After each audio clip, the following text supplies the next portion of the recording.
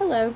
Thank you so much for tuning in today. You're listening to Westside Ministries San Diego with me, Ginger Cancino.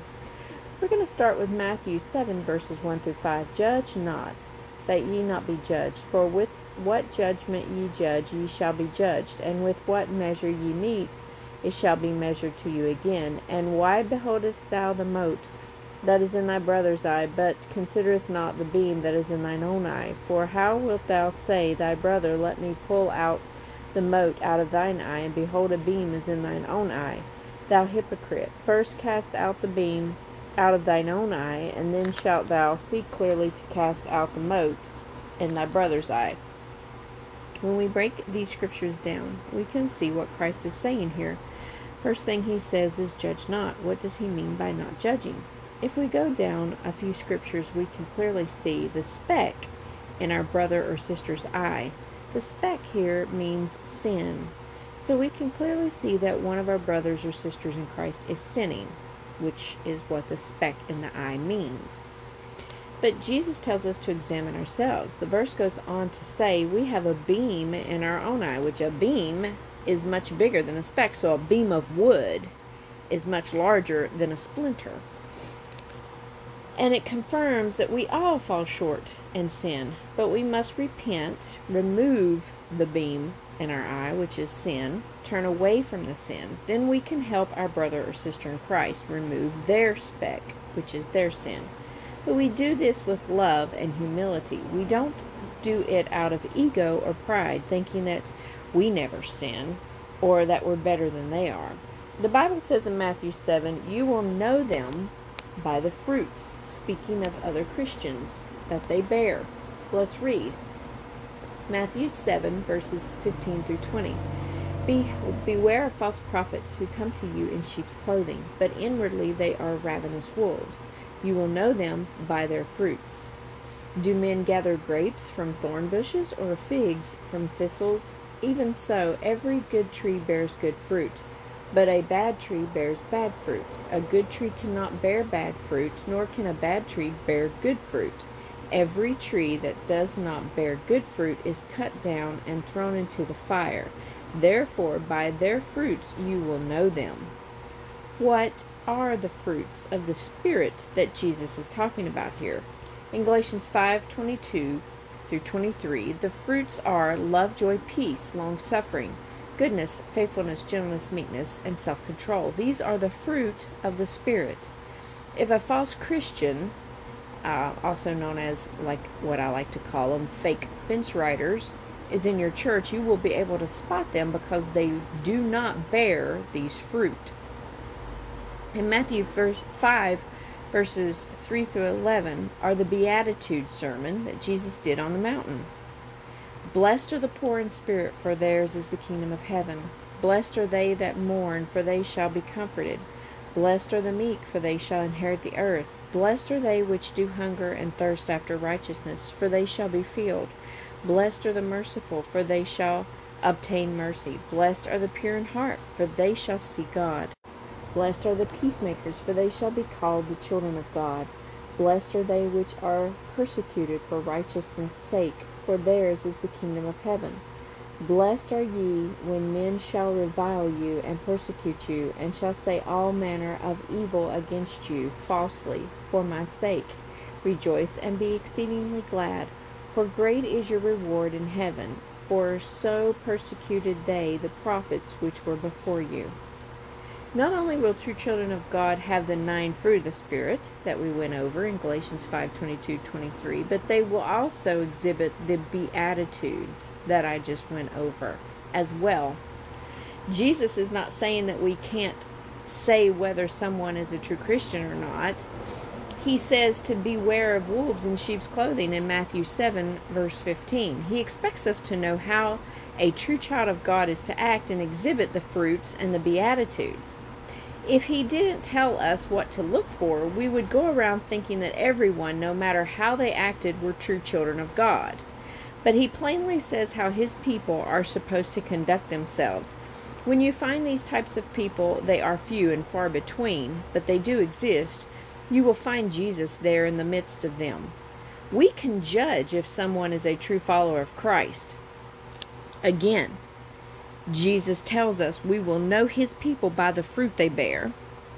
And he also tells us that false teachers and preachers are going to rise up, and they're going to be wolves in sheep's clothing. So if we are not supposed to judge other Christians, then why would it be in the Bible, Jesus telling us what fruits we are to bear? And plus, too, if we did not know what to look for, like the true Christians are to bear the fruit and have the Beatitudes, if we did not have this information, we would not know what a false teacher or preacher or a wolf in sheep's clothing, a fake Christian, would look like. So Jesus expects us to know the difference between his true children and the fake fence-riding Christians. That's not judging, that's biblical. We are to know the difference, and we are to separate ourselves from people that act as though they are Christian but bear no fruit, which means they go on living their life the way they always have, being mean to people, cussing, not loving people, not being kind to people, not having humility, not being humble, but they have egos and they have pride, and they are out here hurting people on purpose for money and things like that. Those people are not Christians.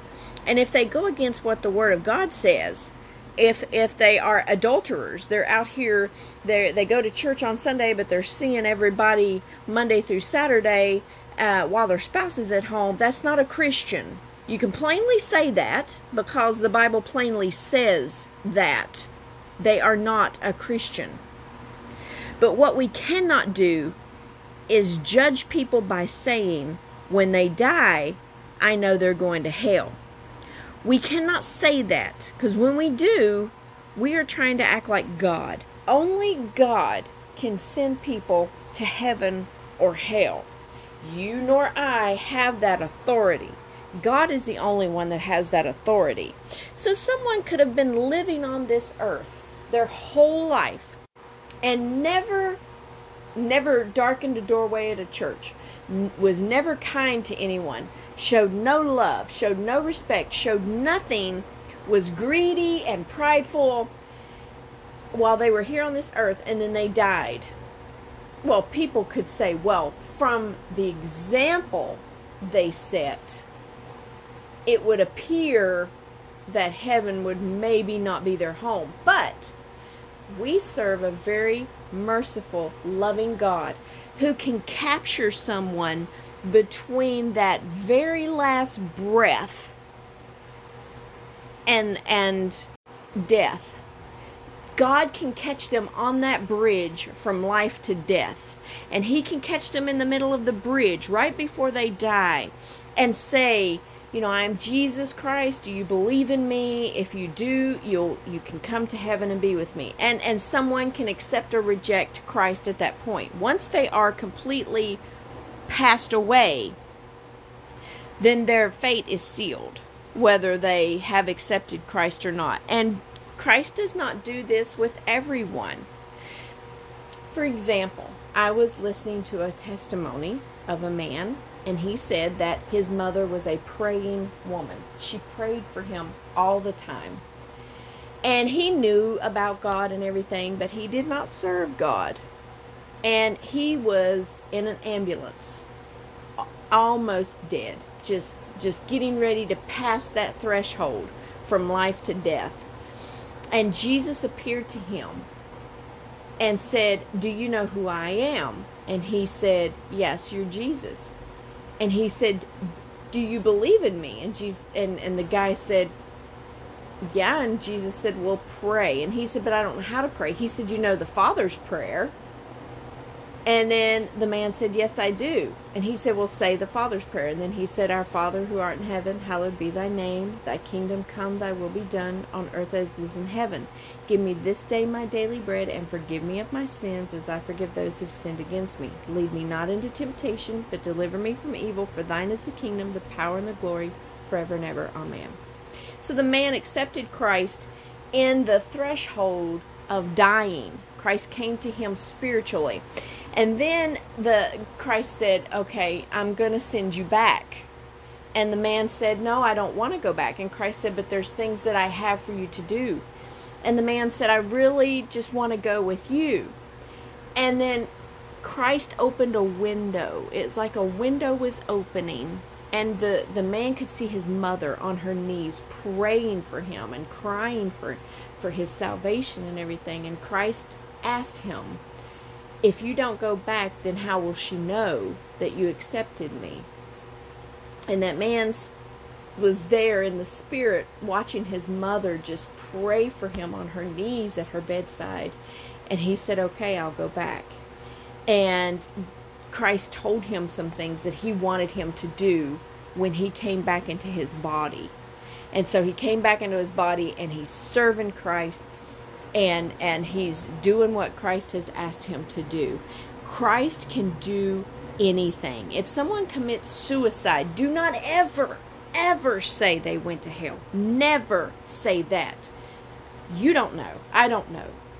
Because some people have mental illness and they don't understand exactly what they're doing. And they've dealt with this mental illness. And the only way that they see out is through suicide. Only Jesus can tell someone if they're going to heaven or not. Christ is so loving and so merciful. No one can say where people go after they die, because Christ can grab their spirit right in the midst of dying, right before they pass the threshold into death, and grab them back and say, do you believe in me? And they can accept him in that instance before they pass through the bridge of death. Christ can do that. But I do not want people to think that Christ will always do that, because he will not. We have a time now to accept him. If you have breath in your body, you have time now to accept or reject him. If you accept him and you serve him and you have a relationship with him, then you have that assurance of heaven.